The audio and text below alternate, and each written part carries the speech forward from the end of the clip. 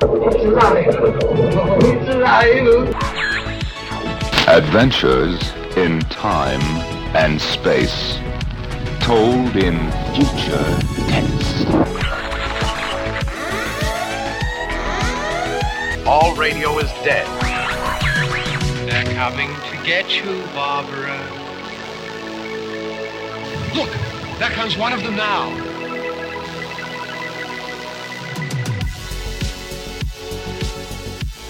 Good evening. My name's Kyle. I'm Brad. And risen from the coffin we are the Nosferatudes. Welcome back to another drop-dead fantastic episode. This will be our first edition of a Crossfire episode. Right. So this is we had our top 20 episode last time, and basically we found that there are a few points of contention that we might a couple that we might need to argue our way through. Right. Might as well do it on the podcast, right? Yeah, it's more fun that way. Let people hear our pain. Right. So let them hear me yell at you. So for our first Crossfire episode, this all branched out of the fact that on my top 20 list, I listed... Oh, God. I can't... You're going to say it out loud. I listed Nightmare on Elm Street Part 3 above... A distance above. Like quite a distance. How far? Let me go far. back. Let me go back and look at Yep, please do. At my notes. We'll wait. Here. Yep. I had Nightmare on Elm Street Part 1, the 1984 Nightmare on Elm Street, at 14. Wow. And then I had and then I had Nightmare on Elm Street Part 3 at number 7. So literally half the distance to the goal. Let me bring up my notes here. Yeah, so that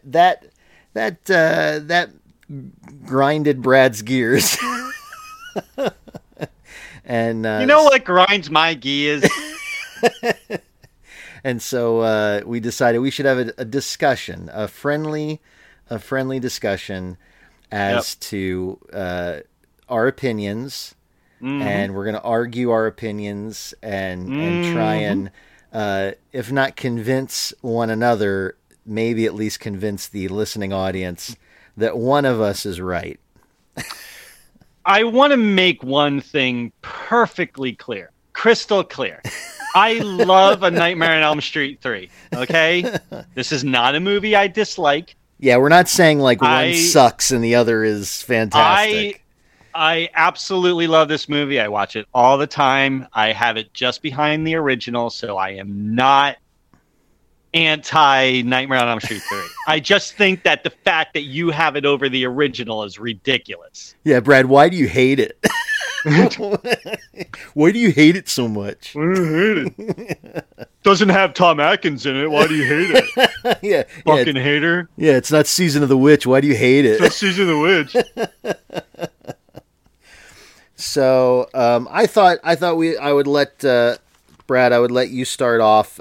You can start out with your sort of opening arguments. You can tell us why Nightmare on Elm Street Part 1 is better than Nightmare on Elm Street Part 3, and then tell us why you're wrong. Oh, jeez. Well, first of all, the original has the better director. Yes? I was waiting for your response to that because that's obvious. You should have been like, well, yeah, obviously. Well, you know, there's something to be said for the fact that, yes, Wes Craven is ostensibly a better director than Chuck Russell. However, part of the reason why I feel that Nightmare on Elm Street Part 3 is better is the fact that they produced a better story, a better cohesive film.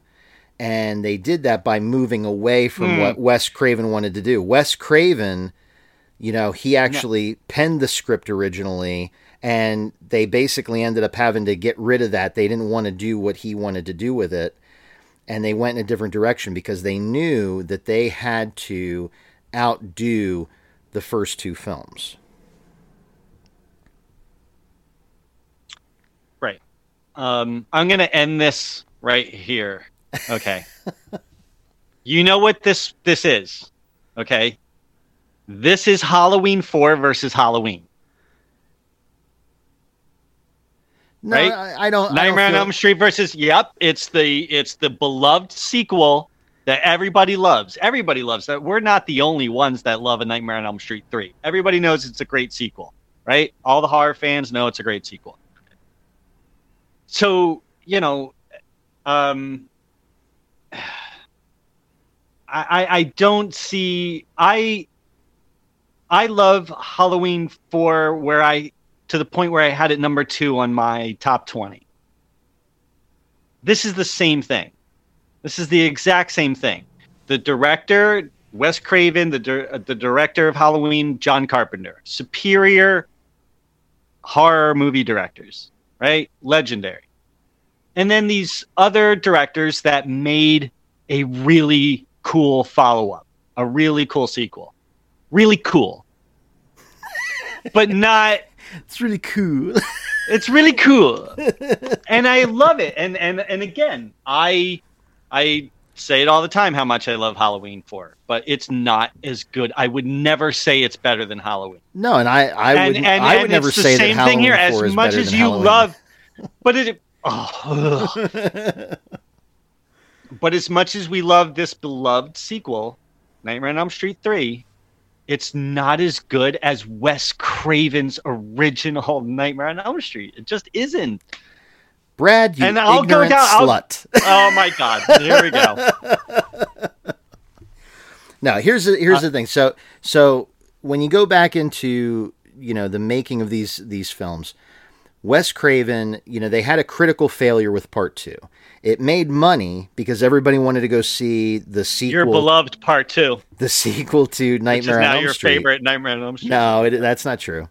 Nightmare on Elm Street Part 3 is. I'm surprised we're not having that argument. No, Nightmare on Elm Street Part 2, it made money at the box office because everybody wanted to come see the sequel to Nightmare on Elm Street. But it was a critical failure. People went and they spent their money and they left the theater going, oh, what was that? Like, what did I see? And so New Line, when it came to, okay, we're either going to be a trilogy or we're going to be a franchise. And Bob Shea was like, I want to have a franchise really bad. And so they were like, okay, Part 3 has to blow the fucking doors off. Like, we need to make this the best possible sequel that we can make. And Bob Shea was like, well, I got to give it to Wes. Like, I got to get Wes on board with this, and I got to have him, But this wasn't Wes's script. Well, no. They changed so much of this. Because Wes's script was kind of two things. The first thing it was New Nightmare. He wanted to go, like, meta with it right away back then. Awesome.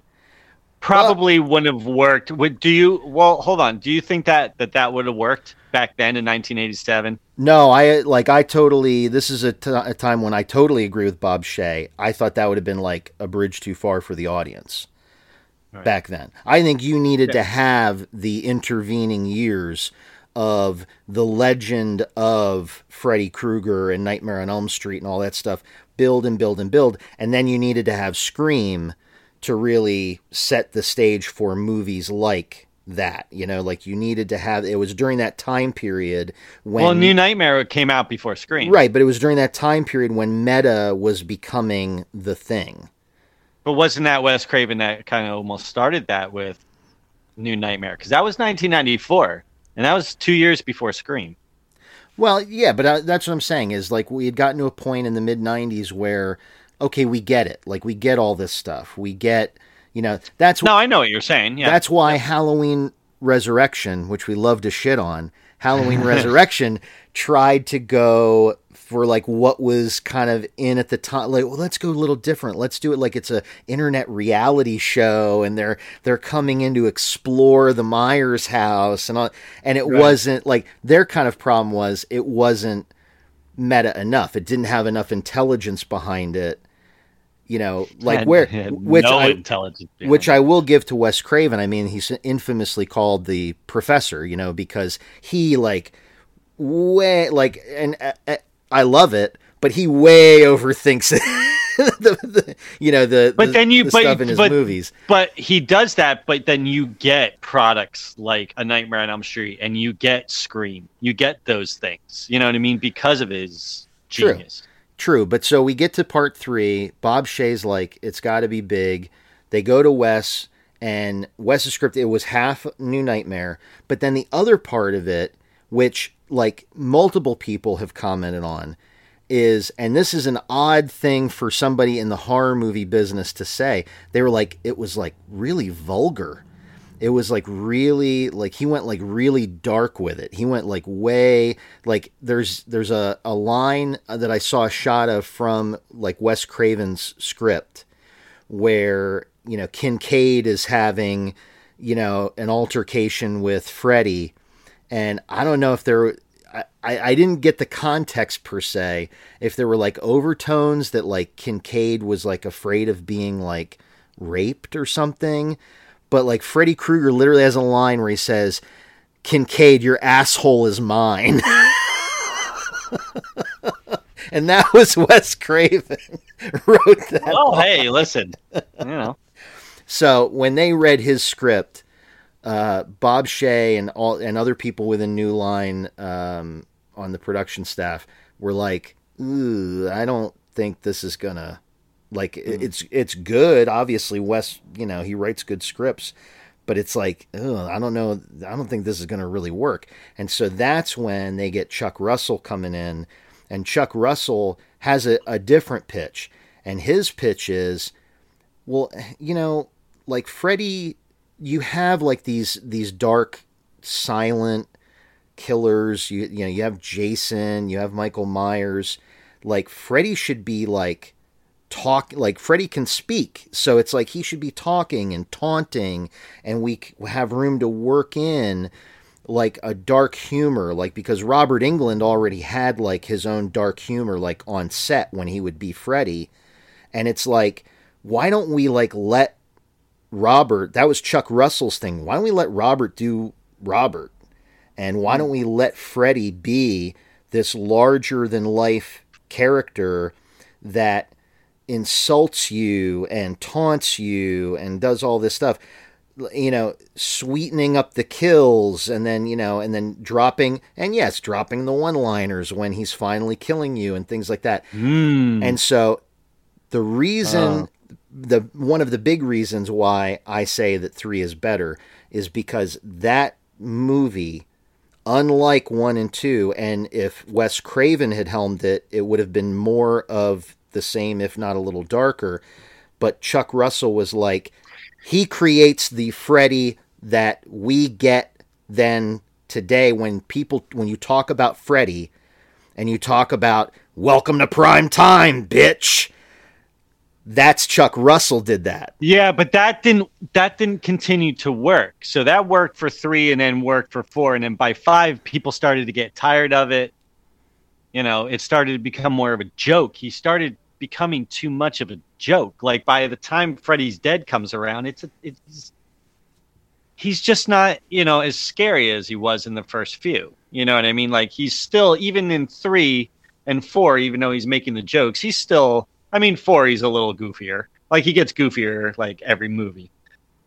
But by 3, he's making the jokes, but he's still like, you know, he's still scary. He's still scary. He's still, but he's not in Freddy's Dead, and he's not in 5, and he's not, you know, really, and because of that dark humor stuff, like because it just, the jokes had to get better, and then he had to put sunglasses on, and then And there's like the shark glove is going by, and like you get all it right, and he's but what's your favorite line? What's your favorite line from your favorite? The meatball. Yeah, The don't be a meatballs. meatball. Oh, meatball. But like in Freddy's Dead, he's controlling one of the teenagers using the Power Glove, the Nintendo Power Glove, and he's like, oh, now we're playing with power. And it's like, come on, this is dumb. Like, this is not. Yes, this is no longer. This is a shell of it. But so you can say that. My argument would be that's what later directors and writers did with that. But in 3... But 3 set the stage for it. 3 might have set the stage for it, but 3 also... He opened the floodgates for it. And that, yes. and then the whole franchise became a joke.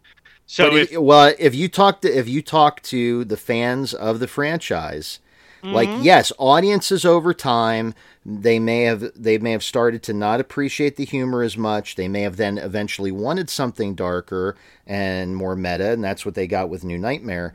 But when you talk, which was fantastic, when you talk absolutely about fans fantastic, of and the a franchise, breath of fresh air in the franchise. When you talk about fans of the franchise, that 3, the humor that brought in those few years there between 3 to 4, people fucking ate that up. They fucking loved it. They absolutely did, which spawned Freddy's Nightmares and stuff like that. I get that, but what I'm saying is it was short term. So Nightmare on Elm Street 4 came out a year later. It was 87 for 3, and then it was 88 for 4. And then I think 89 for 5. Like, it was boom, boom, boom, boom, boom. So that you had that 3-year time span. The Dream Trilogy. You had that. So you had that. Well, yeah. So you had that 3-year time span where he skyrocketed, and then came back down again. You know what I mean? I mean, by then he was already like, horror royalty or whatever you want to call it, along with Jason and Michael. But but in that short period of time, the franchise kind of really took a nosedive. Yeah, but and that the reasoning behind that, but the main reason was because of that stupid humor that was fine for a short period of time, but then just got way crazier and way more. Yeah, okay. Here's the thing. So you get to most of the younger fans, most of the more modern fans, unlike crusty mummies like us, their kind of exposure to Freddy and Jason would be like Freddy versus Jason. That's your Dracula versus Frankenstein. So what are we talking about here as far as what makes a better movie? Are we talking about scary, or are we talking about just what made the most money and sold the most merchandise? Because if you're talking about that, then yeah, okay, 3. No, I'm talking about... But if you're talking about what's the best movie... I'm talking about the quality of the filmmaking. Okay. Well, number 1, it's a horror movie, right? It's a horror movie. Yeah. Right? These are not horror comedies, right? Correct? Correct. But that's the thing, is okay, we're talking about that's 3. What they became, didn't we're they? We're talking about 3. But your man that directed 3 is responsible for what happened afterwards. We're talking about 3. And in 3, that is some scary shit that he does. Well, I have plenty of being stuff somewhat humorous. Here. Yeah. Talk about and the concepts that they're dealing with are even a little... Again, I love this movie, by the way. Even a little deeper than what Wes Craven was getting into in 1. I mean, the idea of setting it in this hospital where it's these like borderline troubled kids, or what they think are borderline troubled kids, when really what's really going on is they're being terrorized by Freddy. But look at what you've got. You've got a kid in a wheelchair. He's in the wheelchair because he tried to throw himself off a roof because he couldn't take the dreams anymore. Yep. You've got people who have slit their wrists. You've got... I have to go back to the kid. What's his name in the movie? Do you remember? What is his name? Oh shit. Damn it! I just remember him as like the Wizard Master. Well, okay, fine. Yeah, call him the Wizard Master. But I have a huge problem with the Wizard Master because... Well, so he had like probably the best chance for the coolest of the Dream Warriors, right? Yes, like, yes. Because he got the cloak and he has the spells, he's right? shooting And eldritch he's shooting blasts. stuff Yeah. out of his hands. So he could have been the coolest one. But what happens? Hey, when you take a kid in a wheelchair and you give him the ability to walk and run again, what are you going to expect him to stand still? He ain't going to stand still. I can run. Ah, shit. Ready. I'm running. It was great while it lasted. I was running. But so you got that. You got the character of Taryn. You know, she's drug abuse. She's like shooting up to keep herself awake so she doesn't have to go to sleep. But these Dream Warriors, my point is that these Dream Warriors weren't very good warriors because they all died immediately. Well, that's true, but I mean, Johnny Depp got sucked through a bed. He lasted until the end of the movie. Taryn and he literally got pureed. Kincaid and Joey made it to Johnny the end. Depp literally got pureed. So again, I feel like I keep having to say this because I'm on the other side. I don't know if I'm Tucker Carlson or you're Tucker Carlson, but I want to reiterate that I do really, really like this movie. Oh, and that's the thing, and I love the first one. It's just when I'm looking at the overall filmmaking, the concepts that are being used, and yes, I know there's a large gap in time frame and budget. You know, I know that they had the budget and special effects had come a long way. But let's get into the special effects. But the types of stuff that they're doing is yes, Wes Craven did a few innovative things, and he was doing it with the money that he had that Bob Shaye was able to give him. But the stuff that the team on Halloween 3 was doing was like amazingly shocking, scary shit. Like a kid being puppeteered by the fucking veins and arteries that have been pulled out of his arms and legs. You know, and then you have when he goes to kill Taryn with yes, he pulls up the syringe fingers, but the fucking little sucking mouths, her track marks that are little like, nom, nom, nom, nom, you know, yeah. Like, and then the fucking Freddy worm that tries to eat Patricia Arquette, like that was fucking awesome. Yes. All true. None of what you're saying is wrong. I'm not saying that. But so you agree with me it's a better film? No. No. What, are you trying to end this thing early? You got somewhere to be? Sit back down. Can I? Yes. Sit down. I'm not finished. Number one note. The Amanda Kruger ghost storyline is kind of dumb. Let me hear you, Rob Zombie haters who hate the ghost mom story in Halloween 2. Let me hear you, because this is the same thing. Here's Amanda Kruger ghost storyline. Amanda Kruger sets Freddy up to be legendary. Because I knew you were going to say that. I knew it. You're going to like, well, this is how they tell the lore. That's a big deal. You got to if you further the lore. Number 2 didn't further the lore. Number 3 expanded on the lore, and it's lazy. That's how we get Freddy, who has the very, very famous nickname, the bastard son of 100 maniacs. 1,000 maniacs. 103. I don't think so. Yeah, I just rewatched it. I'm watching it right now. She says 100. Okay. All right. Maybe if you listen to Amanda Kruger instead of judging Amanda Kruger. You better be right. Hashtag canceled. If you're wrong, I'm going to nail you for that. She says the line, the bastard son of 100 maniacs. Over Christmas. They raped her. That's how heavy this movie is, Brad. They raped her over Christmas. It's still a dumb storyline. Jesus' birthday. Oh my God.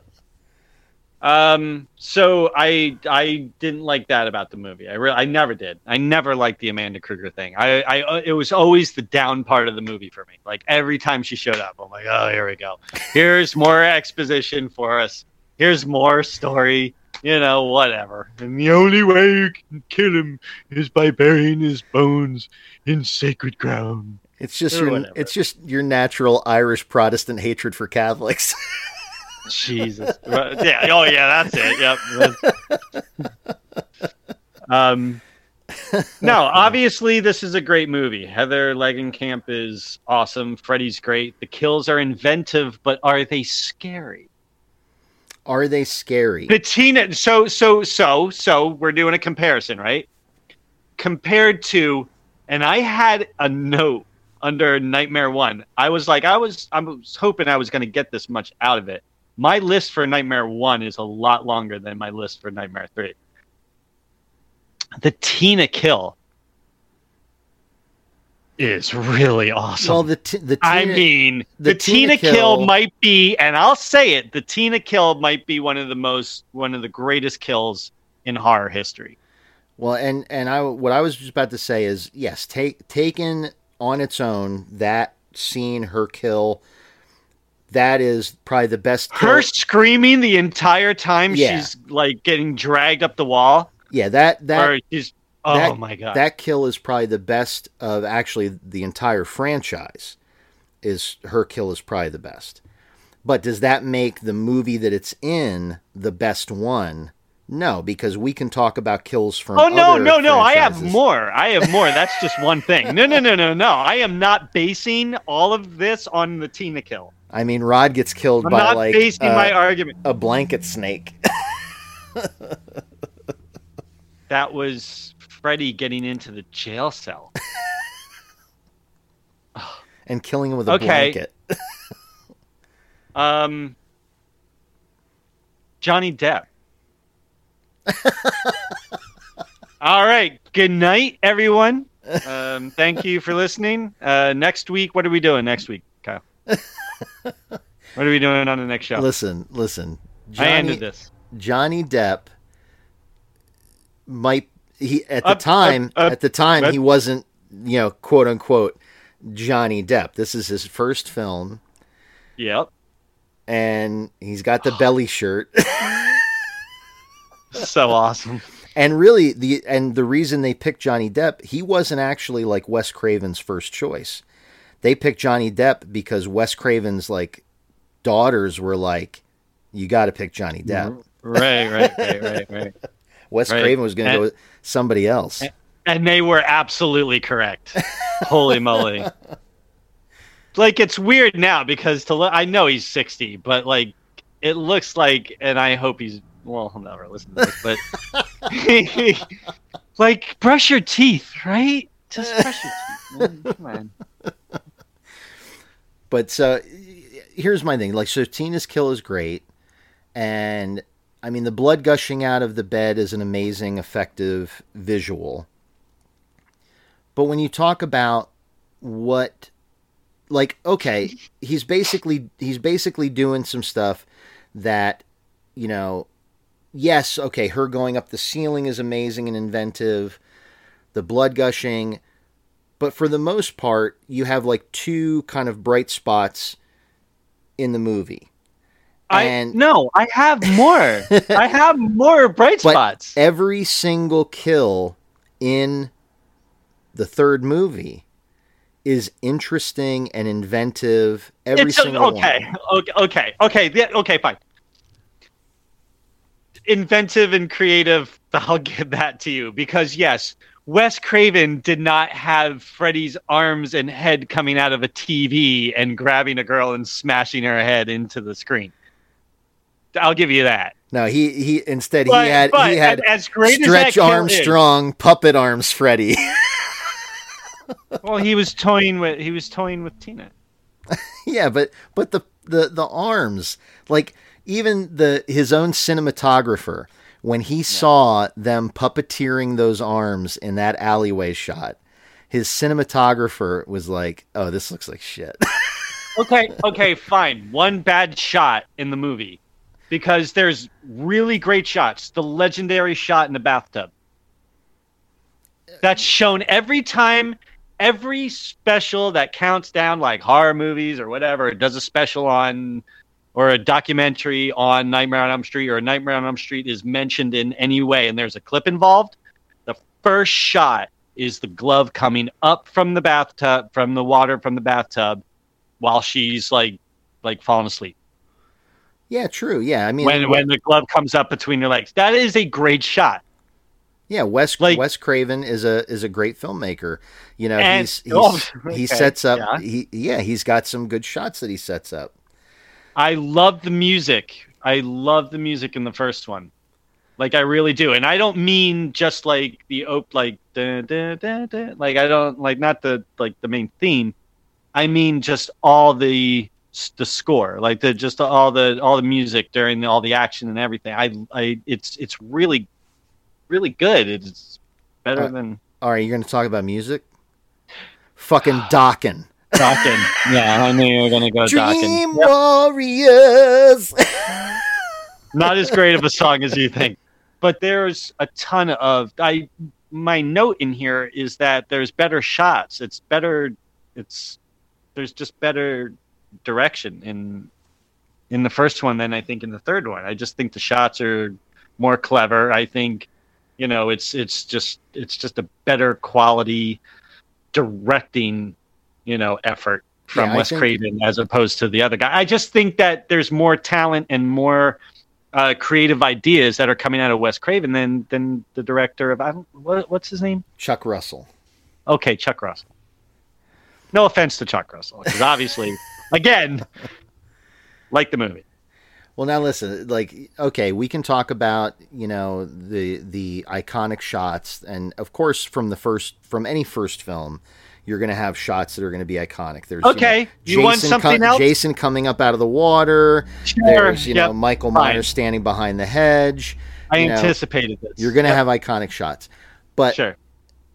In 3, you've got some shots that are still amazing. They may not have become as iconic, but when Kincaid is sitting in the quiet room, which is basically just their cute little name for the padded cell, and he's singing to himself, and the long, slow push in, and when they show him through the window and everything like that, that's an effective shot. Kincaid sitting there, eyes wide open, looking like completely manic, because that's his defense against Freddy, is just to get himself so crazy that he's just sitting there, just staring at the wall, just singing this little song to himself to stay awake.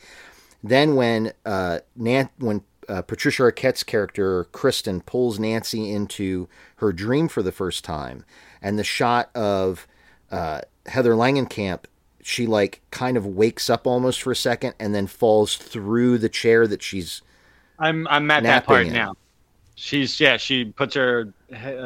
And she falls straight through the chair and disappears. Those are amazing shots.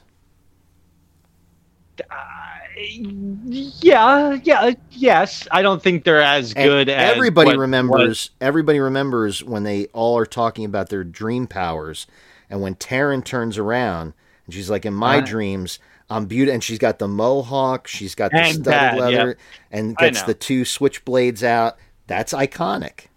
Okay, fine. We can go, whatever you do, don't fall asleep.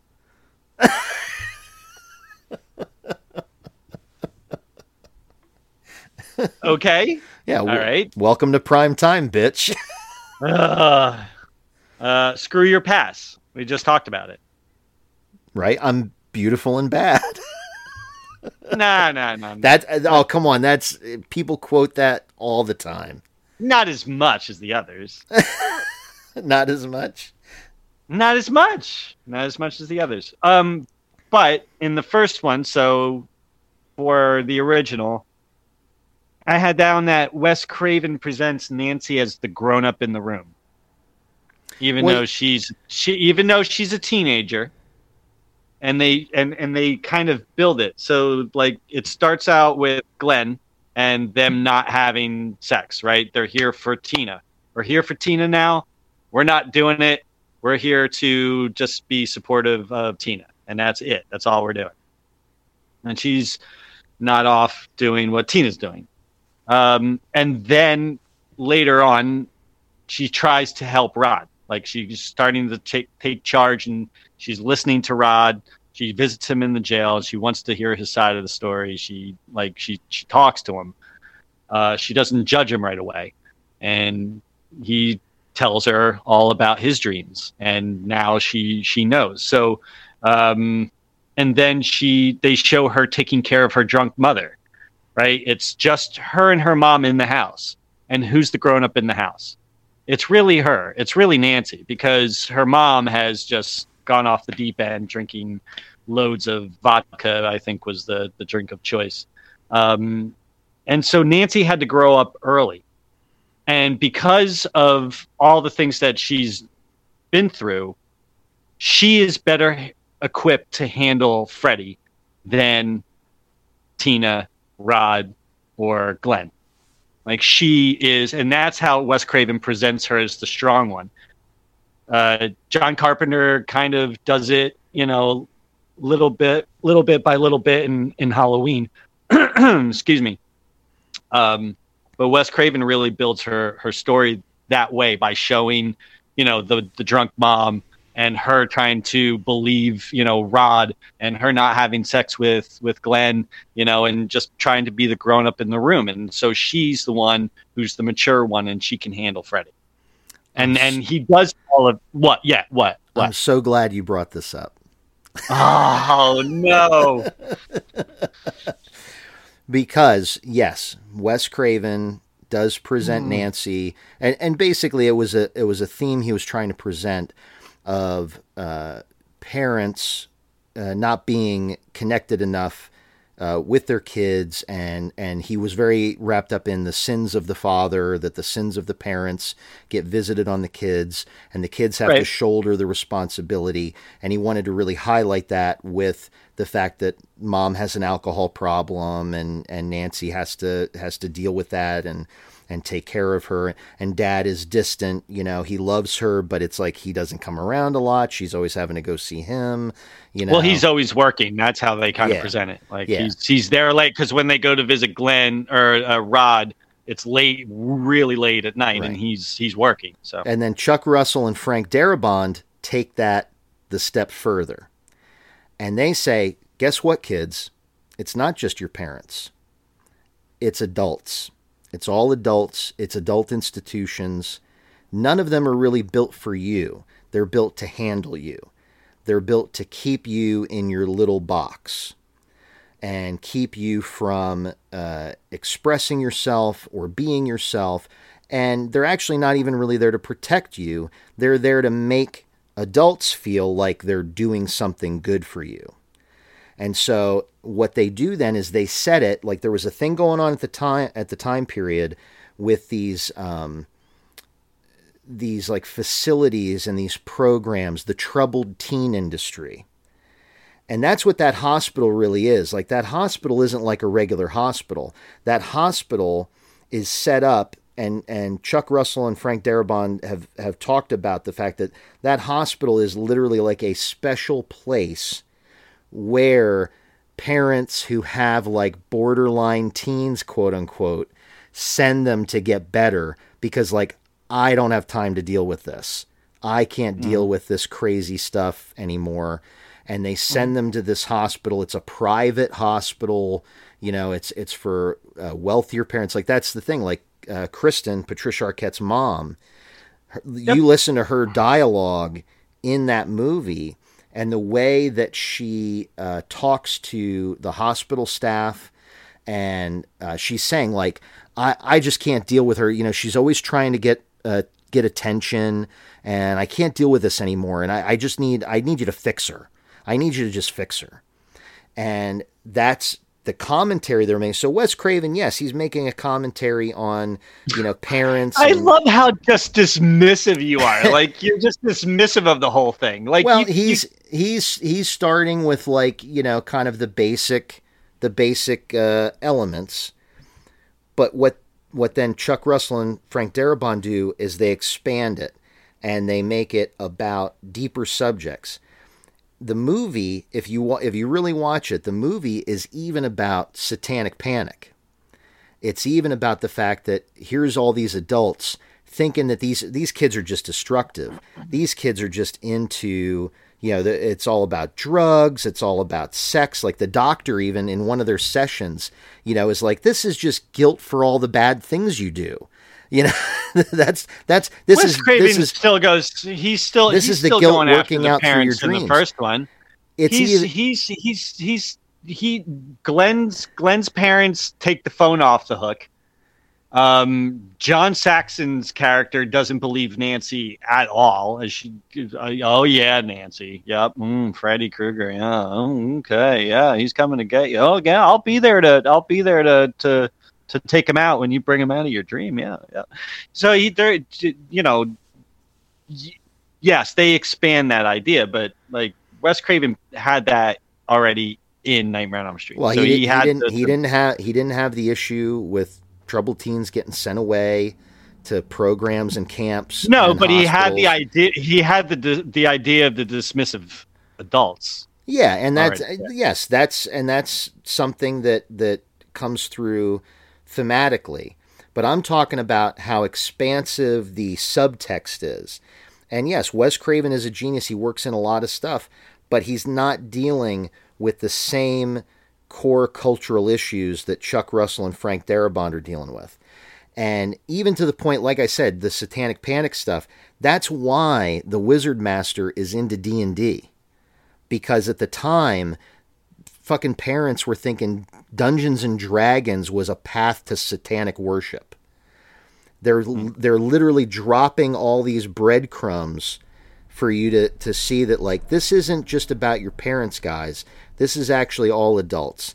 The adults don't get you. They're afraid of you. They want to just subdue you and get you to submit. And the problem is, that's actually what's killing you. That's actually what's driving you to do drugs. That's what's actually driving you to commit suicide.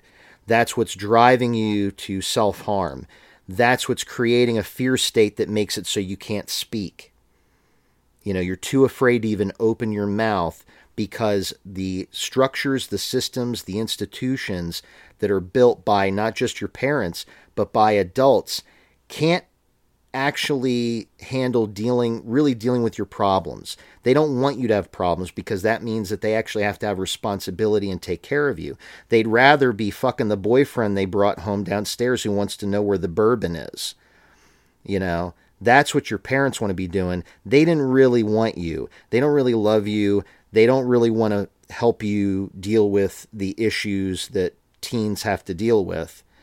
And, but that's Kristen's mom. And by there's relations to all of that. I mean, there's a reason the kid threw himself off a roof and gets paralyzed. There's a reason they're cutting their wrists or they're burning themselves with cigarettes. That's the parents being dismissive. Well, not just dismissive.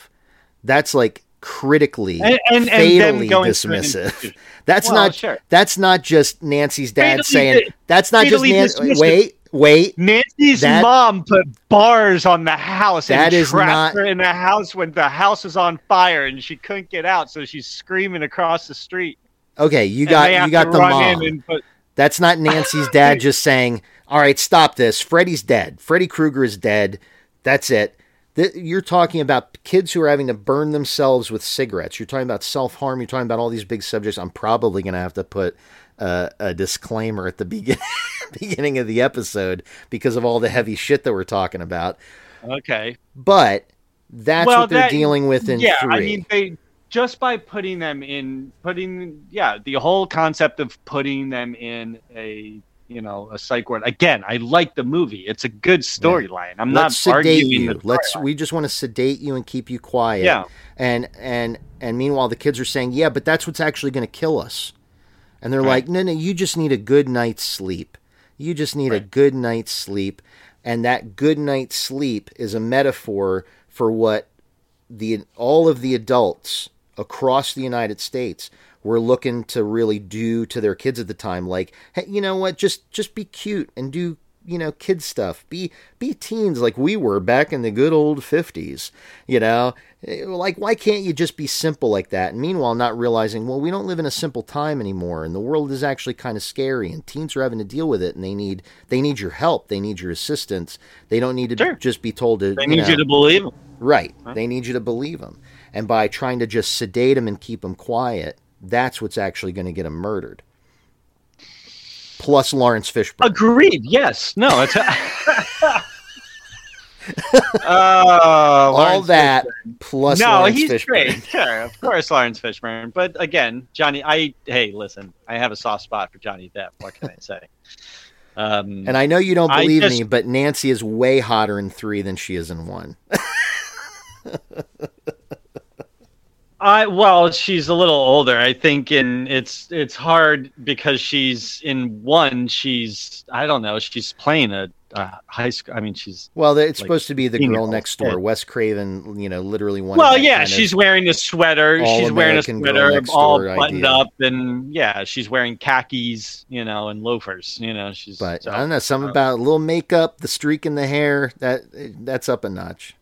And again, I appreciate all of what you said, and I get that. But all in all, when it comes down to it, I find the original scarier. Like, I find that more of a horror, like, scary movie, almost like. And don't. I know you're gonna jump all over this because it's a so-so comparison. But like Evil Dead and Evil Dead 2, right? Like, so the comedy starts to creep in. Yeah. And so you're pulling a little bit away from being scared. So like more in this movie, great storyline, really deep stuff, all of what you said. But that doesn't that's separate from the fact that the jokes are creeping in now. And Where's the Fucking Bourbon is hilarious. I laugh every single time, but I'm laughing. Right? So I don't laugh at any point in the original movie. So the original movie is a horror movie.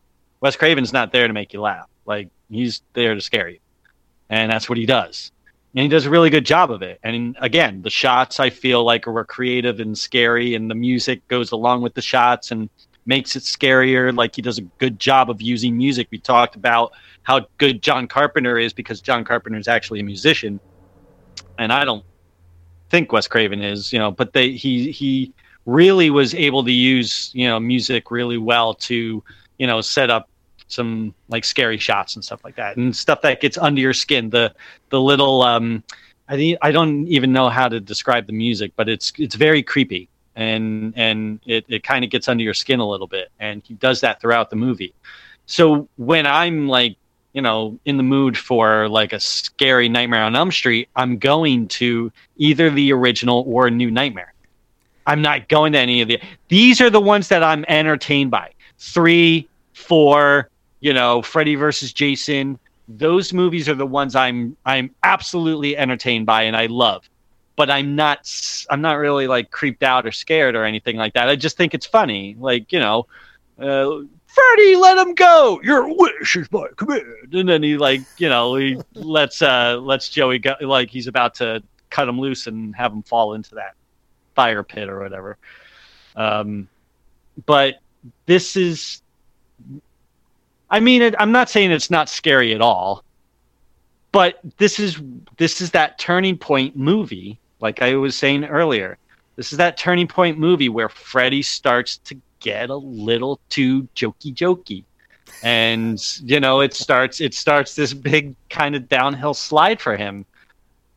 And the original is just so isolated and great, and it's in and of itself it's a scary movie no matter what kind of came out after it. But go ahead. Well, listen, I don't know about you, but every time Nancy's mom gets pulled through that little window in the door, I laugh my fucking ass off. Okay, was that Wes Craven? That was not Wes Craven. That was Bob Shea. It's in the movie. That was Bob Shea. Wes Craven had no control over that. Bob Shea is the producer. He's the one fronting the money. If Bob Shea wants that stupid dummy to come through the window at the end, then that's what he gets. It's in the movie. I don't think Wes Craven didn't even shoot that scene, right? No, he did. Bob Shea? He did. Are you sure? They actually they shot about, I think they said about 5 to 7 different versions of the ending. Because Wes Craven had a different ending. Well, Wes Craven had it where it was all a dream. Right. Like, and he saw it more as like, if it was really to happen, that this was a dream that was preparing Nancy for what was about to maybe come. But like literally it was like Dallas. It was like she was supposed to walk outside. It was all a dream. There were her friends. They get in the car. They drive off to school, and then the only thing that he was going to have was, as they drive off to school, was the little girl's jumping rope. Right. Just as like a little like... Which would have been perfect. But because everybody gets it. Nobody needs the dummy through the window, and then I actually kind of liked when the roof comes up on the convertible, and it's the red and green stripe. They had a version where the roof comes up, and when they look back, Glenn is now actually Freddy, and he's driving the car. They had a version they shot with that. They had a version where the car was Freddy. The car was gonna like talk to them. Like, yeah, they had like a bunch of different versions, and that was basically their that was how they came to an agreement. Was, it's like, okay, let's compromise.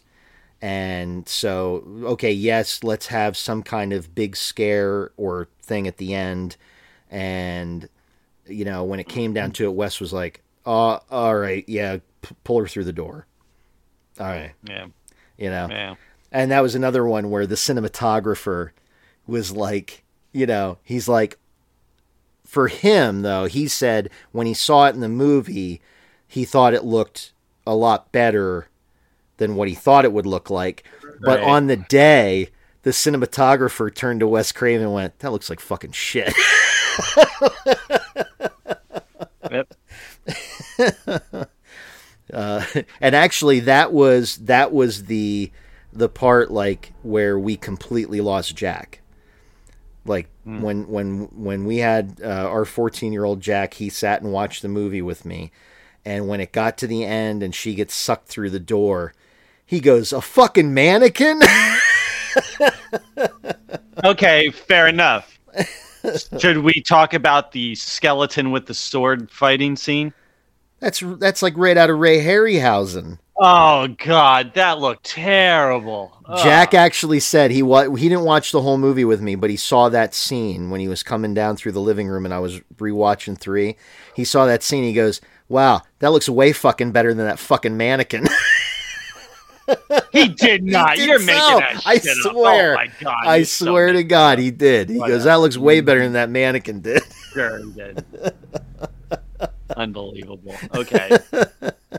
Either way, it was terrible. Like, it looked really bad. That was I cringe at that. I hate it every time it comes up in the movie. It's so stupid. And that's one of the things. Even though I love the first film, I love Wes Craven. I love the innovative, inventive things that he did. Freddy, coming out of the wall, like the wall becomes stretchy and he comes out of the wall. That's a great shot. Yep. Mm-hmm. But, and yes, he was inhibited by some budgetary things and some things, with special effects that they were able to do. When it comes down, if the lanky, stretchy arm thing isn't working, again, you bring that thing up. Yep. And I talked about this before, the shot where he's chasing Tina down the alley then, and it's like this weird little stocky Freddy. I love that. Weird little guy. That because he's like Goblin Freddy. He's like You like Goblin Freddy? But he's more of like a boogeyman. Like, he's more of the boogeyman than the dream demon. Like, he's a boogeyman. You know what I mean? Like, when he because he fucks with her. Like, he and then he comes out from behind the tree and he's like, "Hey, Tina, And then he cuts off his last two fingers on his hand. Well, yeah, and he's like fucking with her, and he's just like very like he's just very mischievous. Mischievous, whatever. It's late, ladies and gentlemen. It's even that, like the Kim cutting the two fingers off thing, I always felt like, and this is completely honest, this isn't me just trying to argue, like I always felt like that was kind of just like a weird, awkward interjection, like, oh yeah, we can do this cool thing where we'll have like a fake hand and they'll cut the fingers off and then we'll have green goopy blood pump out of it. And I always just kind of felt like it was like such an awkward little, like it's like, I don't find it look awkward. At this. Like it just seems. Yeah, he's messing with her. It's the same thing with Michael Myers, and we talk about it all the time. Like, why does he do that stuff? It's Halloween. He's playing pranks. He's displaying these bodies in certain ways. He's playing, he's taking the grave out of the ground and displaying it on the bed. He's doing these different things. Freddy is messing with her. He's having fun with her before he kills her. Also. Like, that's what he's doing. Also. We're not going to settle this by the end of this. The first film doesn't have Dick Cavett and Zsa Zsa Gabor. Oh, God. That was funny, though. But that's the thing. Again, that was a very comedic, silly scene.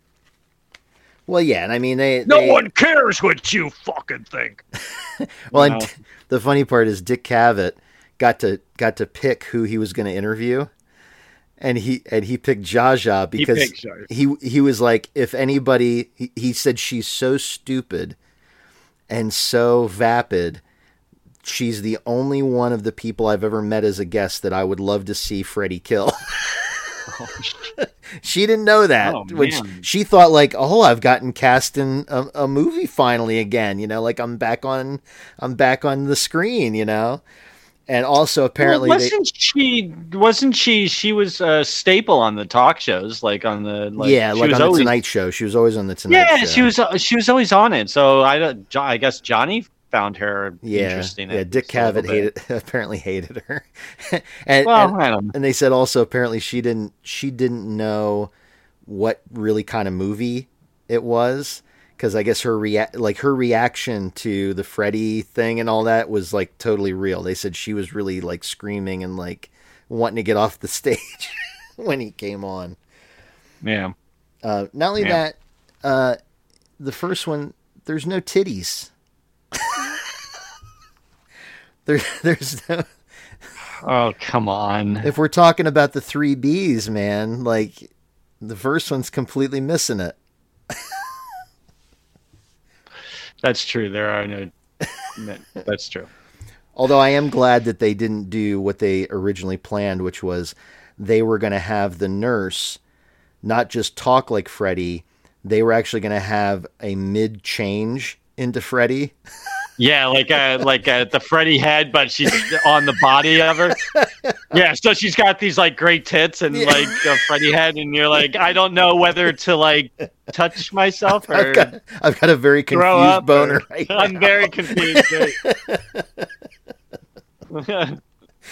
Yep. Sure. But no, that makes sense. No, okay, I'll give that. I'll give that to you. And not only that, it establishes one of the because there's the rules and then there's the way you can bend the rules. Wes Craven established some rules, and then some of the later films, especially 3, established other rules.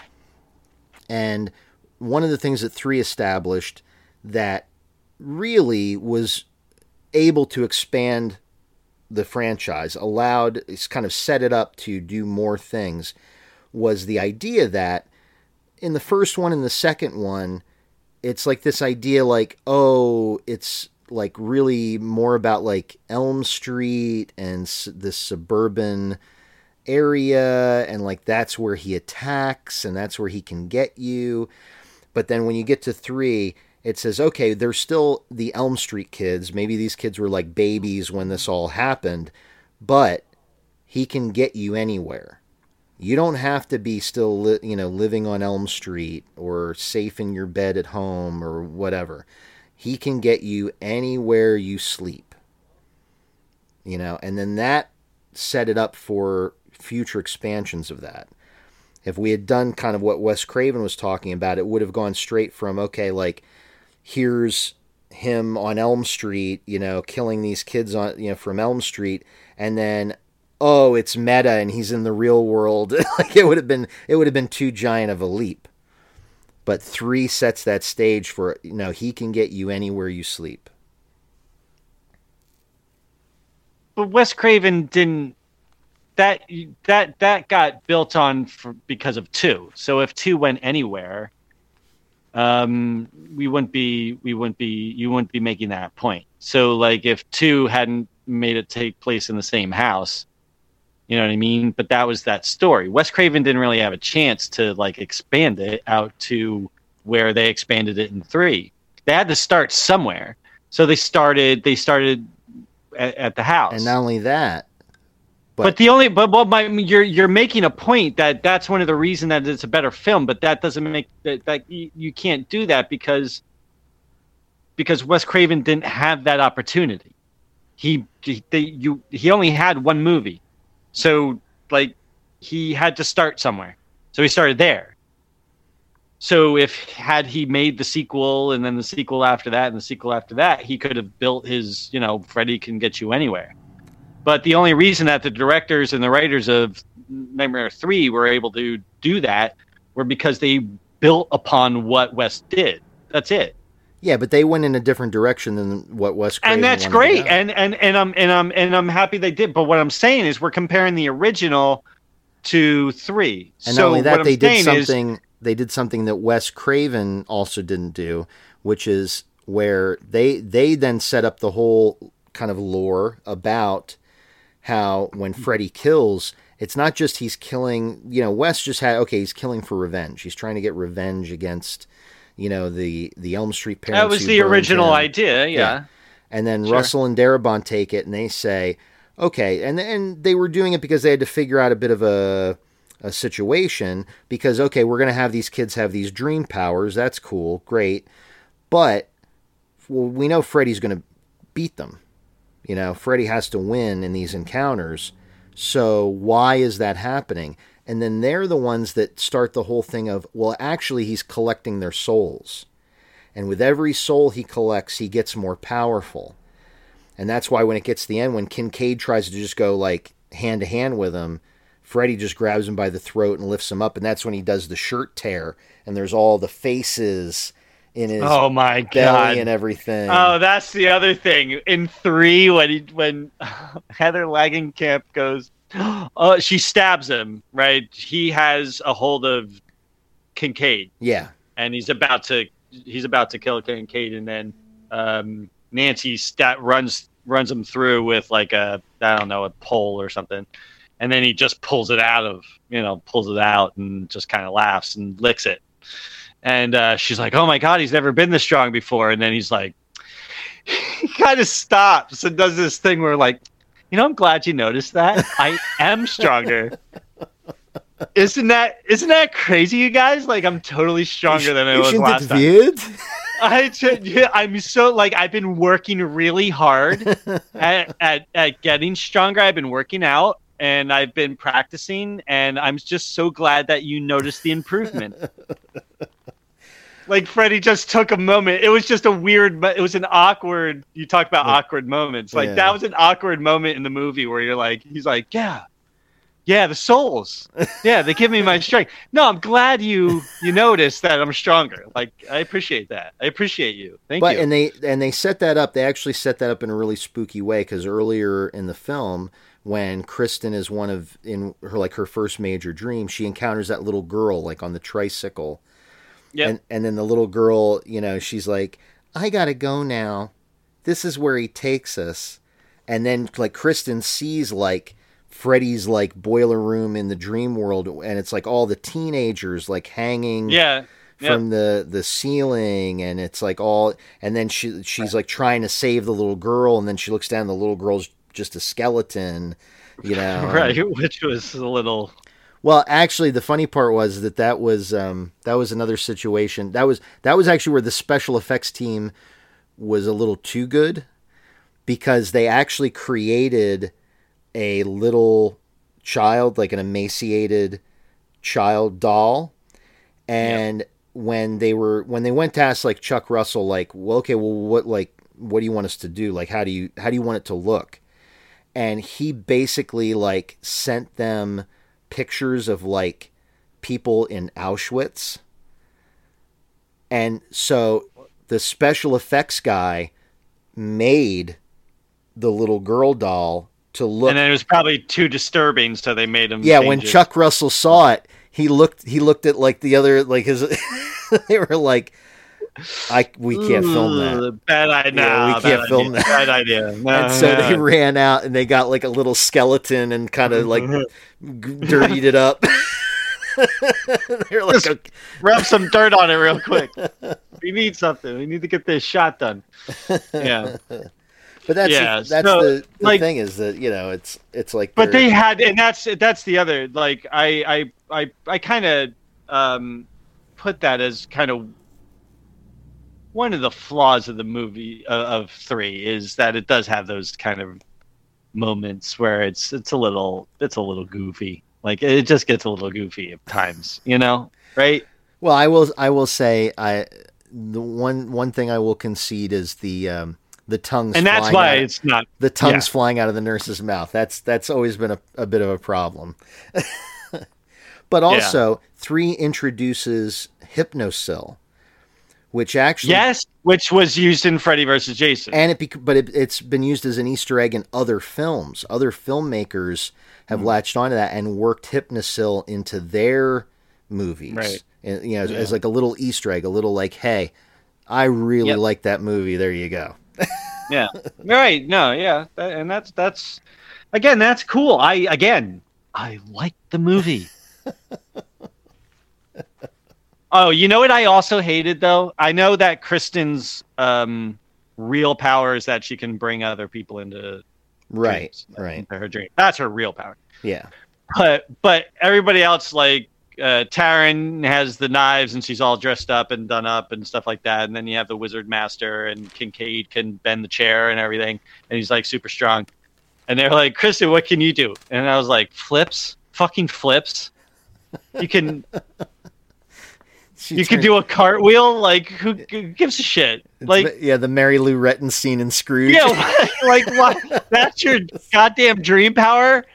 It's a dream. You can literally do anything you want, and that's what you picked? That's not a power. That's just like a skill. You know? So, I thought that was a little dumb. I know Kung Fu.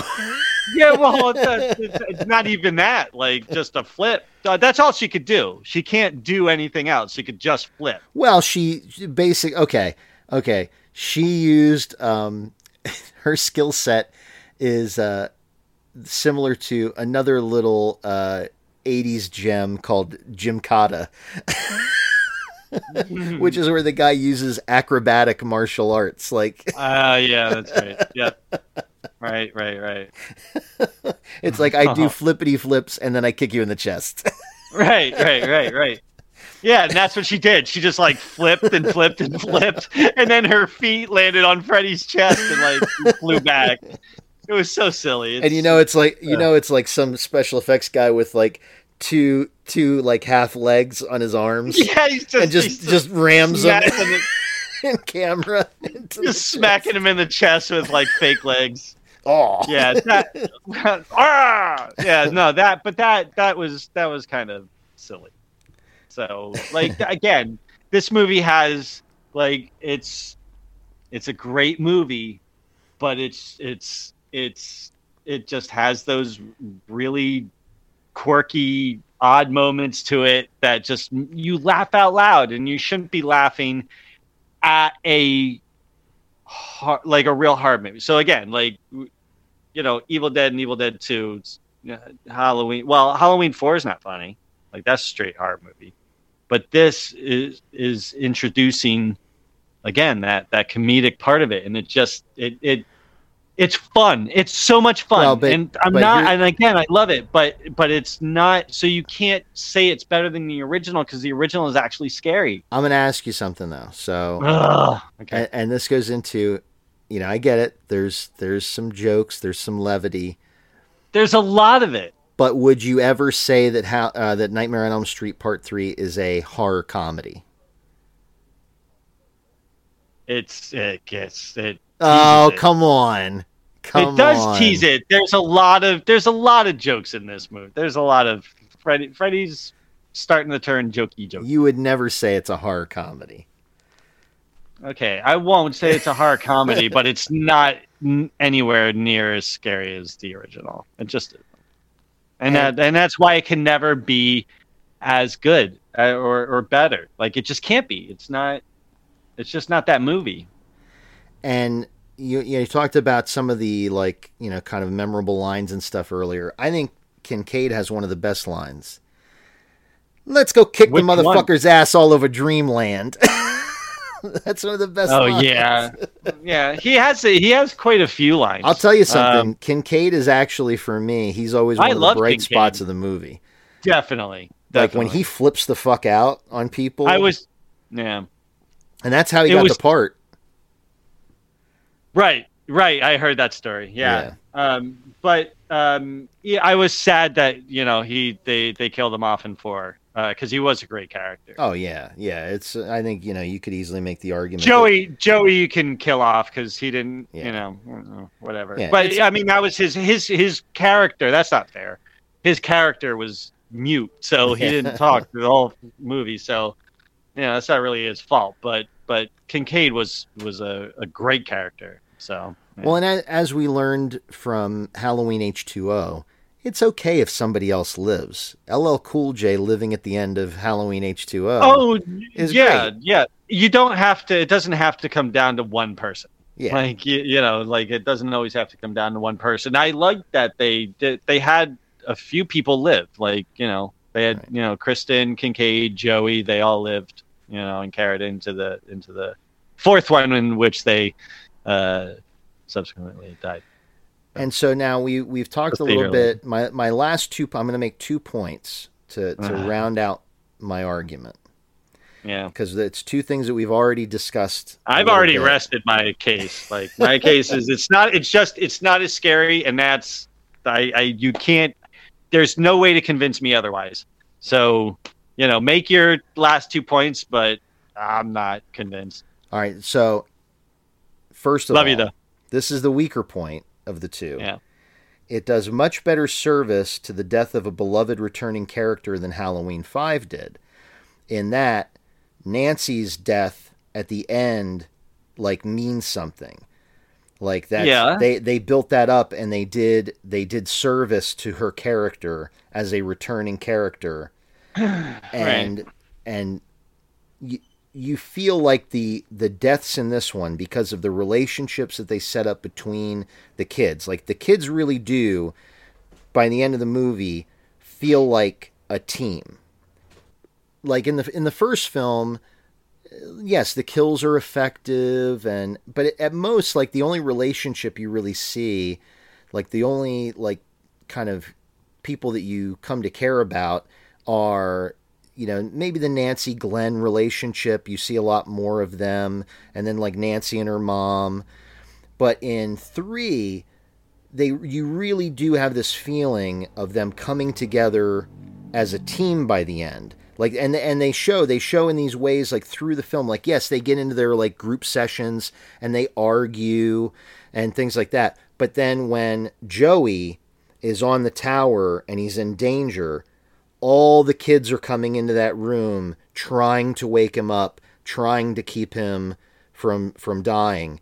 And then you keep seeing that. You keep seeing that throughout the movie. When they're all... Wait, not Joey. Or not, I'm sorry, not Joey. I forget what the kid, the first kid name is. Yeah, the first kid. The puppeteer. Let's call him First Kid. First Kid. Let's call him Meat Puppet. Sure, let's call him Meat Puppet. And when Meat Puppet fights it off the tower. Good old meat puppet. Good old meat puppet. But and then when they're going into the dream, the shared dream, and they're showing off their abilities and everything, and then later on when Kristen gets put in the quiet room and they're all they're trying to get sucked into her dream, sure. And so there comes a point where the kills begin to mean more. So does that make you feel all warm and fuzzy inside? Or? Well, the kills begin to mean more. And that's one of the things that we always talk about in the better horror films, is that you actually begin to care about the characters. You want to see them win. You want to see each of the Dream Warriors succeed. They're not. There's more, but there's more of them in this movie. So it was really just Rod, Tina, and Glenn. Yeah, but I mean, Rod, you could give two shits when he dies. But that's not true, because Wes Craven, so he comes off obviously as the tough guy, right? He tackles Glenn, and he's kind of up your nose with a rubber hose. Right. He's just like overbearing. He's like he's kind of a bit of a bully. At least that's what you think. And then he's in bed with Tina, and they're talking about the nightmares.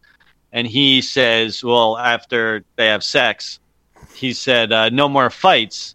And she said, yeah, no more fights. And he goes, good. No more nightmares for either one of us. And she's like, you're having nightmares too. And they go back and forth. But they kind of, they soften him a little bit there. Aww. So, well, yeah, that's right. So they soften him. What? And then when Nancy goes to see him in the jail, and they have that conversation, and then he's talking about his nightmare, and he's talking about Freddy. You start to feel for him too, because again, he's just a kid, so he's got the leather jacket and he's a tough guy and all that, but he's still just a kid. I'm totally okay with him dying. Well, you're just a bastard. But no, but and then Glenn, you care about him, as Nancy's boyfriend. Who wants to see Johnny Depp die? Not me. Yeah, he's got Kenergy. He's just so he's just so nice to look at. That's a new word that I just learned today after the Barbie movie went big. The Kenergy. He's got good Kenergy. In the 80s. Oh my God, I had the biggest crush on Johnny Depp. Oh my God. Oh. He's so gorgeous, but now he's all weird because he wears the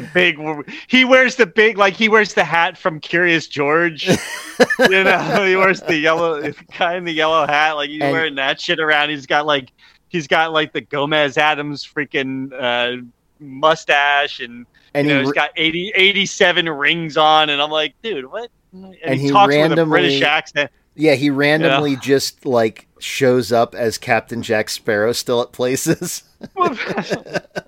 Which is fine, because I'd love for him to show up at my work. It's him having fun. He's just trying to have fun and make people laugh. But I just mean he kind of got a little gross.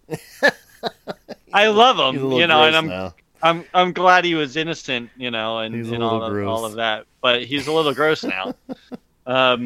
But back in the 80s, 21 Jump Street, Johnny Depp, oh my God. I don't want to make this podcast about Johnny Depp. But that's a whole different podcast. That's a whole different podcast. That's if you want to tune in to my Johnny Depp podcast. I call it Johnny Depp Throat.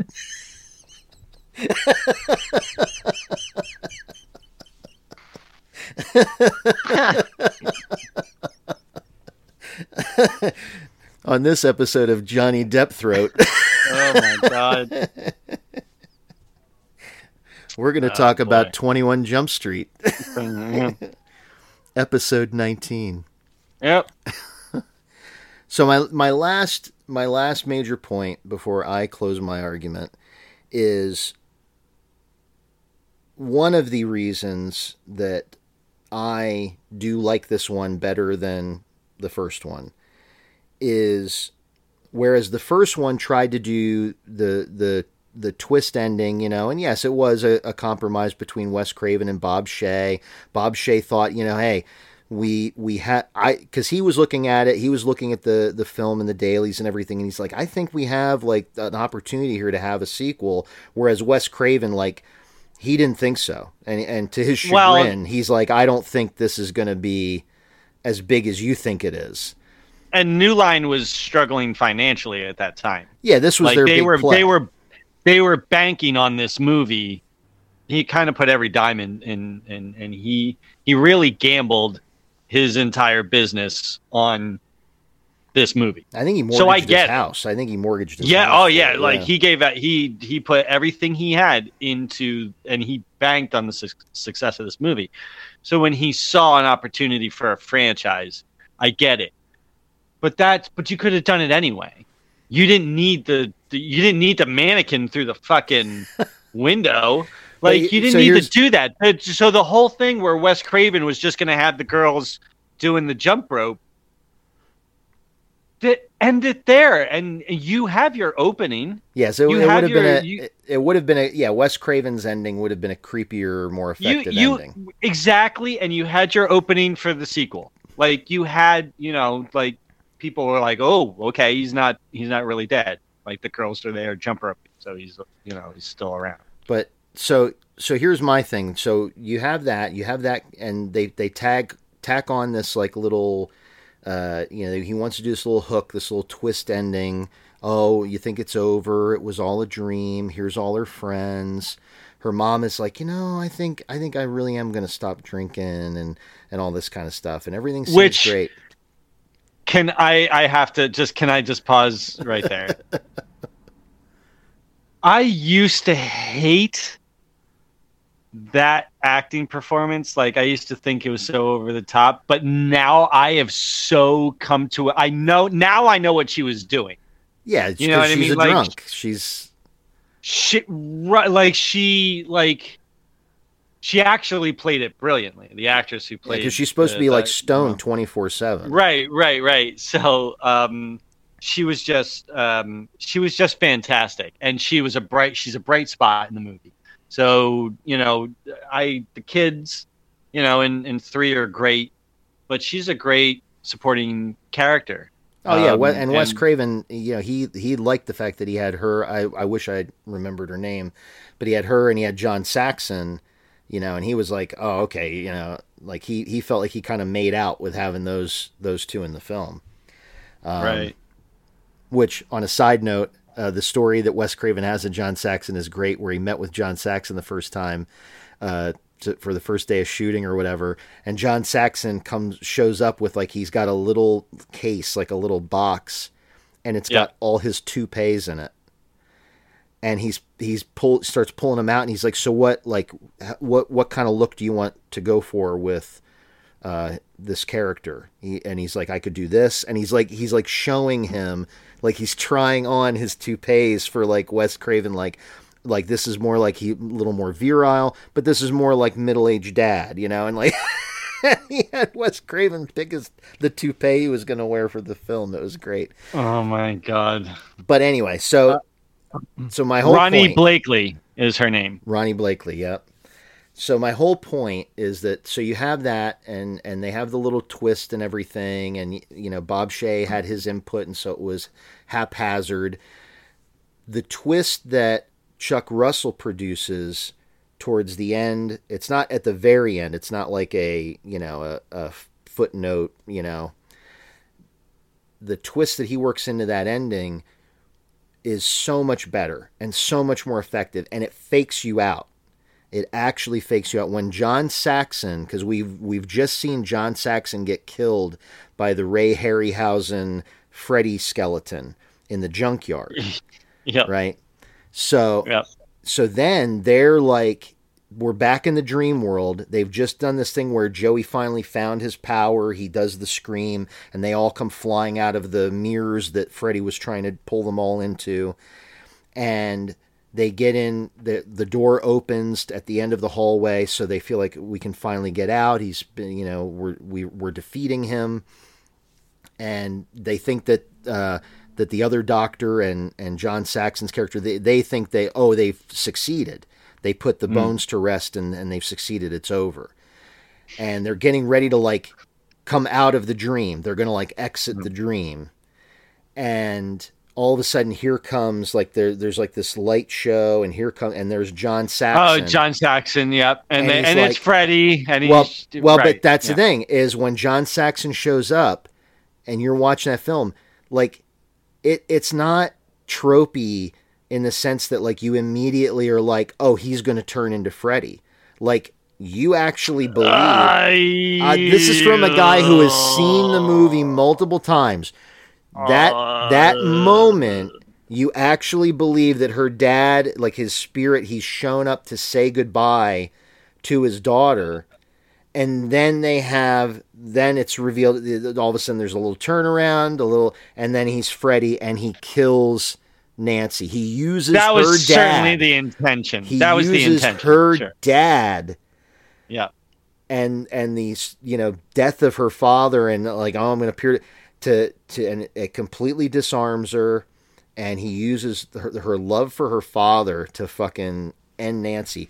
And that is a much better twist than the twist at the end of the first film.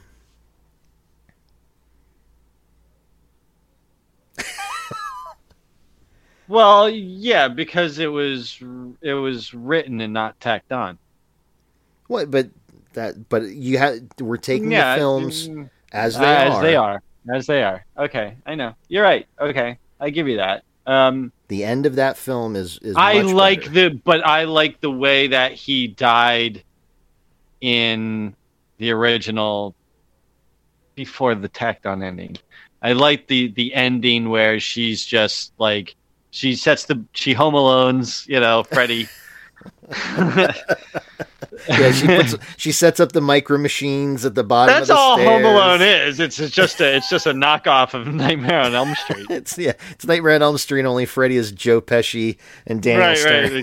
Right, exactly. So, she home alones him, and he rises up out of the, comes up out of the bed, which is a great shot, and he claws his way out of the sheet, and he comes down, and he's about to get her, and she just calmly turns her back, and it's like, I just take away all the strength I've ever given you, which was set up by Glenn, who was talking about, she was reading self-defense tactics and stuff like that, and they were talking about, defending themselves in their dreams and stuff like that, and he had talked about, this belief that if you encounter, I forget how he characterized it, but if you just take away its strength, if you stop believing in it, then it just it's like some takes Tibetan away its strength and Buddhist it dies. thing. Right? Yeah, right. That's kind of right, exactly. So, and then she uses that at the end, and like as he's trying to get her, like he just disappears. He just fades into nothing because she no longer believes in him. Yeah, she turns her back, and he's just like, yeah, right. Well, he just kind of, he's like, and he disappears into and he nothingness. turns into Starlight. Right.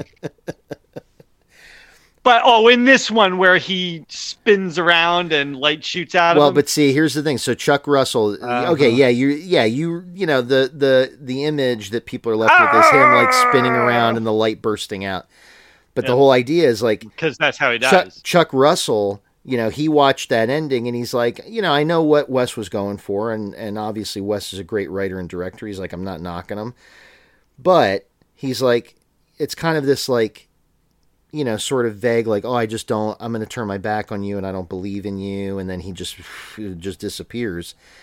And Chuck Russell was like, the way he viewed Freddy, which is the way that a lot of people from our generation came to, like Freddy, Jason, Michael Myers, they were like the new Dracula, Frankenstein, Wolfman. Right. They were the Universal Monsters. Yeah. Part 2. Yeah, the 80s generation, modern age. Sure. Yeah, there are big three. And so Chuck Russell was like, I want to treat him like that sort of legendary level of villain. And he's like, and I always loved the Universal and the Hammer horror films and everything. And so that's why he was like, well, obviously we're doing a third movie. So obviously you can't just turn your back on Freddy. Obviously he let Nancy think she won. And so, because we're in a third movie. But he just changed, right? Okay, so yeah, if we're in a third movie, that means Freddy fucked with Nancy and just let her think she won. You got to take A Nightmare on Elm Street as its own isolated, piece here. He just took what Wes did again and just changed the story. Well, no, but so what he does is that's the whole idea. Then you actually have to put his bones to rest. You actually have to bury him. You have to douse him with the holy water, lay the crucifix. But all I'm saying is they had to come up with another way for him to die because they had to have him live in the movie so he could do all this fun killing and stuff for the audience and then die. So they had to figure out another way for him to die. So yes, now you have to bury him. And then that didn't work because guess fucking what, Kyle? He comes back and forth, dumbass. And all those bones come right back together. And he comes out and he goes, you shouldn't have buried me. I'm not dead. Right? Brad, are you getting angry? And then are you getting upset? And then, well, what I'm saying, no, I'm not getting upset. Don't say that. I'm not getting upset. But I'm just saying that, okay, yeah. So what? So yeah, you can't just turn your back on him. Okay, because why? Why did they have to write that into the story? Because they had to figure out another way for him to die. Okay? They do the same thing in 4, and the same thing in 5, what does the same that thing do? in Freddy vs. Jason, the same thing in A New Nightmare, in every Freddy movie, in every Jason movie, and every Michael movie. Every movie they have to figure out how they're going to kill the dude. But until he comes back in the next one. But in the death scene in Chuck Russell's film, in the third film, that is what sets Freddy up into that, he is one of these legendary monsters. He is one of these things that you have to bury and put to rest. But again, you're talking about an opportunity that Wes Craven didn't have. He made a movie. He made an isolated movie. He did have an opportunity to do certain things. He chose to do this Tibetan Buddhist thing where she turns her back and he just fades away. And and it's an isolated story. It's a story in of itself, and in of itself, it was a great ending. What you're talking about is, okay, how did he die in the first one? Well, he died because Nancy turned his back. Okay, well, obviously he had to. How did he die in the second one? Okay, well, that didn't work. Okay, so now because they went through a whole thing in the second one, right? They had to go back to the what the hell was that thing? It was like giant factory. It was like an abandoned factory. It was like a foundry, right? And she sets him on fire. And you're right. So they had to do that, and then that didn't work. And then how do you kill him now? Well, okay, yeah, now you have to bury his bones. Okay, well that didn't work because he comes back in the fourth one. So now how do you have to kill him? And now you have to set him on fire. Okay, well we did that. And then all right, here's what it boils down to. This, Brad. Burying him and spraying him with holy water and putting a crucifix in there. Stupid. Is way better than turning your back and he fades away. They just stole that from Dracula. They're like, okay, I don't know, holy water. I love the first film. I love the first film, but I've always thought that just turning your back on him was a weak ass ending. I think you're wrong. I think it's a beautiful way for it to end. I think it's much better. I think the opposite of you. That's what every one of our arguments boils down to. Yeah. I think the opposite. Yeah, I think the opposite. We're just gonna have to disagree. I have obviously not convinced you, and you obviously have not convinced me. So we're just gonna, I don't know. On to the next argument. We'll just have to just agree that you're wrong and just move on. Oh, stop it! All right. There's other argument. There's other things we have to discuss. So, and we might as well do it on the podcast. My major problem, and Sean, if you're listening, Sean's major problem with you and not having Evil Dead 2 and Army of Darkness in your top 20. Hey, just too many jokes. They just made too many jokes in those movies, so I can't. Great. I so can't you made say... my argument for me. Thank you. Good night. Thank you for listening. Too bad you don't have the button. Yay! I win. Hey, it's good for the goose. Good for the gander. So all I'm saying is that the original is just a scarier movie to me. And I know it's, maybe that's not how you're judging this. You're like, I had my notes and everything. And the Nancy thing was probably the deepest I went. You just deep dove into this like hard. And I appreciate that, which I do appreciate. I'm watching the John Saxon float down right now. Yeah. So no, I appreciate your passion and like you really like developed your argument. You come with like a whole like thesis. So I appreciate that. But what it really comes down to for me is it comes down to they're horror movies, right? You said it yourself. You wouldn't ask me, Brad, you wouldn't consider this a horror comedy. Okay, fine. Then they're both horror movies. And if they're both horror movies, then which is the scarier one? Because that's how you rate horror movies, right? So the original is scarier. For me. And maybe 3 is scarier for you. But the original is scarier. It just is. Yeah, it's you know what, Brad? I'm going to concede. It's scarier. It's a scarier, lesser film. Oh my God. You're such a douchebag. Yeah. All right, fine. It's a scare. Oh, here we go. Oh, ashes to ashes, dust to dust. To hell with you. And that's what I'm doing with your argument. Ashes to ashes, dust to dust. Oh my God! I declare so victory. And whatever. So can I ask you? And I never looked into it because I'm sure there's like we could just look at IMDb, but you never hear again about the doctor. Right. He right? never. So. Yeah. But he was the one. So he was the one that did work, right? He works at. Is this supposed to be Weston Hills? Right? Is it? I don't think it is.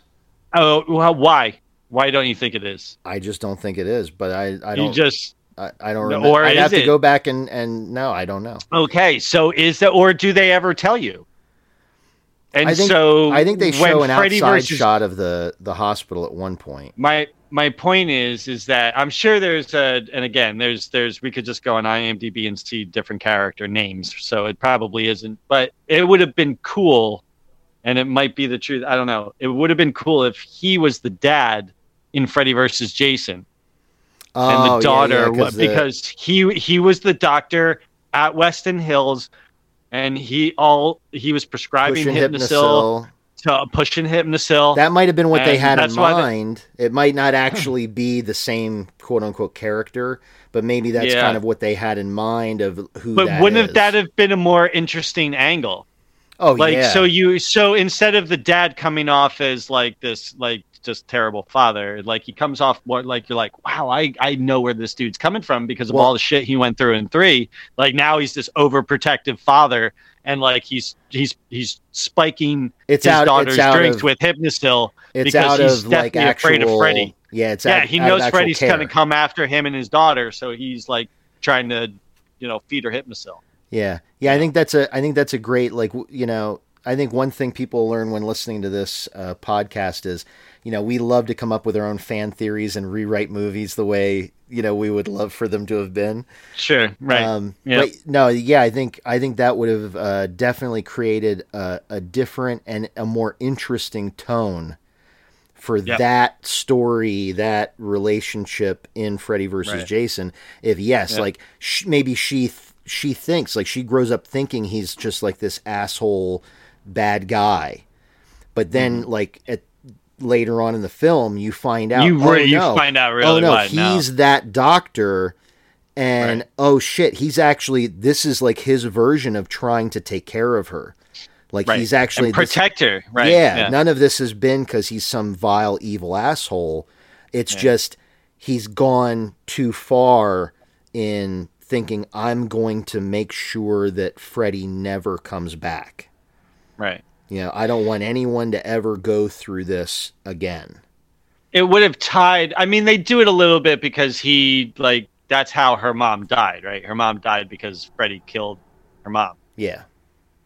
So, and he was trying to... So, to an extent, he was trying to protect her. I thought it would have been cool if he just would have been that same character, because he was evil. Like, he was that asshole kind of throughout most of the movie. And you just would... It would have added an understanding to the audience. It would have added depth, and it would have been a cool tie to the original line of, original series. So... I just thought they maybe missed an opportunity if that's not the case, or what they were trying to do. So and I got to go back and the last thing I will definitely concede. we touched on this earlier. I do wish that either Chuck Russell had a little more budget or a little more time. It would have been, and that's my one. If I've ever found like one giant flaw in the film. In part 3, it's that they did not, just like we talked about with the Wizard Master, they didn't spend enough time with the kids and their powers. They didn't give them any wins. Yeah, like it wasn't even like close. Like they didn't. No, it wasn't even close. They died. They all died immediately. It wasn't even, it was these it didn't matter that Taron had the knives. Yeah, it didn't matter that the kid had shot fire bolts from his hands. Freddy dispatched him very quickly. So yeah. So I think if if I could have my choice of if they were to remake or somehow revise the film, give them more time, give them actually make the Wizard Master whoop some ass, actually make Taron whoop some ass. You call the movie Dream Warriors. You give them these cool dream powers, and they don't. I mean, with the Kincaid and Joey, and Joey's Dream Warrior power, his actually worked, most and effective.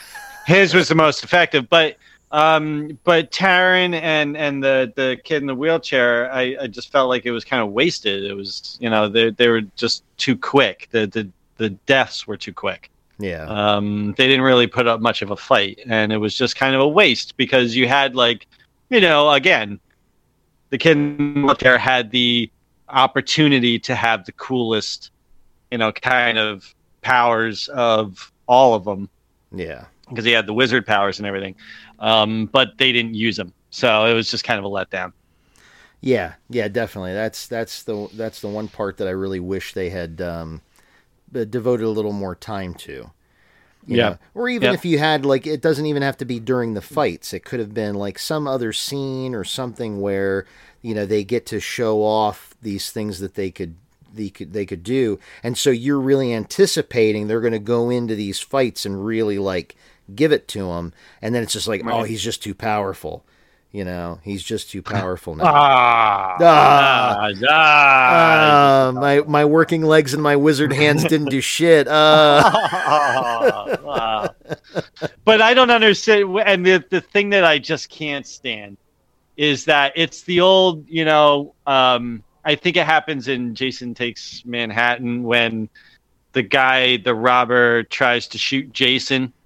Yeah. The street guy tries to shoot Jason, and the bullets go direct, hit Jason directly in the chest, and it doesn't stop him. So he throws, he does the gun at him. Superman, and he runs up Superman. closer to, and then right, and so like this kid kind of does the same stupid stuff. So like he shoots the lightning, the green lightning out of his hands, and it hits Freddy, and it's not killing him right away. So he immediately runs. Yeah. Like he just bolts right at Freddy, and I'm like, "What? You're just jumping into his arms and going, kill me." Yeah. You know what I mean? Like, why would you do that? Why wouldn't you just stay at the safe distance and just hit him with the green lightning until he disappears or whatever? Brad. They're Eldritch blasts. You gotta get up with your Dungeons and Dragons. They're what? Oh God! Oh my God! No, blasts. I will not. I will not. I'm too old. Actually, no, I'm not gonna get into this. I don't know that wizards can actually use Eldritch blasts. I don't know if that's part of the agreed upon. This is just podcast is just taking a nosedive. So, well, all right. Well, that was off the cliff. That was, I think. Are we gonna end there? We're gonna end on Dungeons and Dragons. Great. Oh, what a great way to end the podcast. Bravo, Kyle. Bravo. Well, I think we've exhausted. I think we've beat this dead horse. we beat this. We definitely beat it into the ground. And the great thing is, we've beat it into the ground with no resolution whatsoever. So it's just a complete waste of what seems like now 2 hours. Well, just yelling at each other over these two movies, while just sneaking in there that we love them. We love these movies. This is the podcast version of watching two old men yell at each other on a park bench. God, grumpy old men, like Walter Matthau.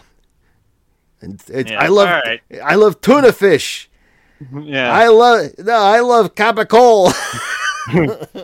Do yourself a favor, pull your lip over your head and swallow. So I think that'll wrap up this very first edition of Crossfire. NOES Crossfire. Yep. And you'll find most of these are probably going to end with us not agreeing on much. Not agreeing, no. But the next one we're going to do is the top 20 with you not having Evil Dead in the top 20. But I think for our next episode, we want to do Chopping Mall, right? We have to get to Chopping Mall, of course. Yeah. So look forward to our next episode where we're gonna talk about a classic slasher film of the 80s. That was was marketed as a slasher film and then not quite a slasher, but a gem nonetheless. Oh yeah, it's absolutely fantastic. A wonderful movie, and Barbara Crampton.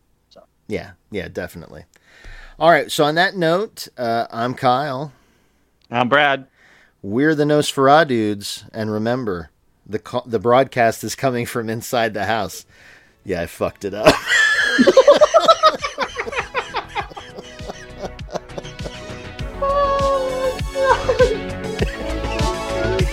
Yeah, I fucked up. Good night. I done fucked it up.